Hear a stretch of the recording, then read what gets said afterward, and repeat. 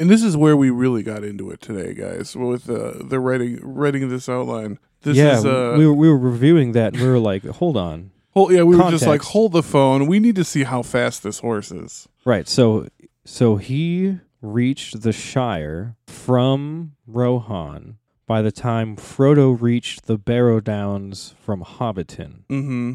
So that's so we had to break that down into like time and miles. So Yeah. So it's 620 miles from where Shadowfax was tamed to Sarn Fort, which is the border of the Shire.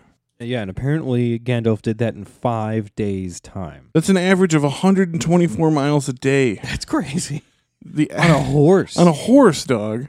The average trail horse in decent shape can withstand a journey of about 50 miles a day. That's about 80 clicks for you kilometer people. For our metric friends. Yeah, in one day. And while a fit competitive horse might have the endurance to travel up to 100 in one day. Yeah, double Maybe, that. yeah. Yeah, at best, like a super fit horse. So Shadowfax was just above and beyond even the fittest of horses that we would know of in the real world. Yeah, 124 miles a day over rough terrain. Yeah. That's insane.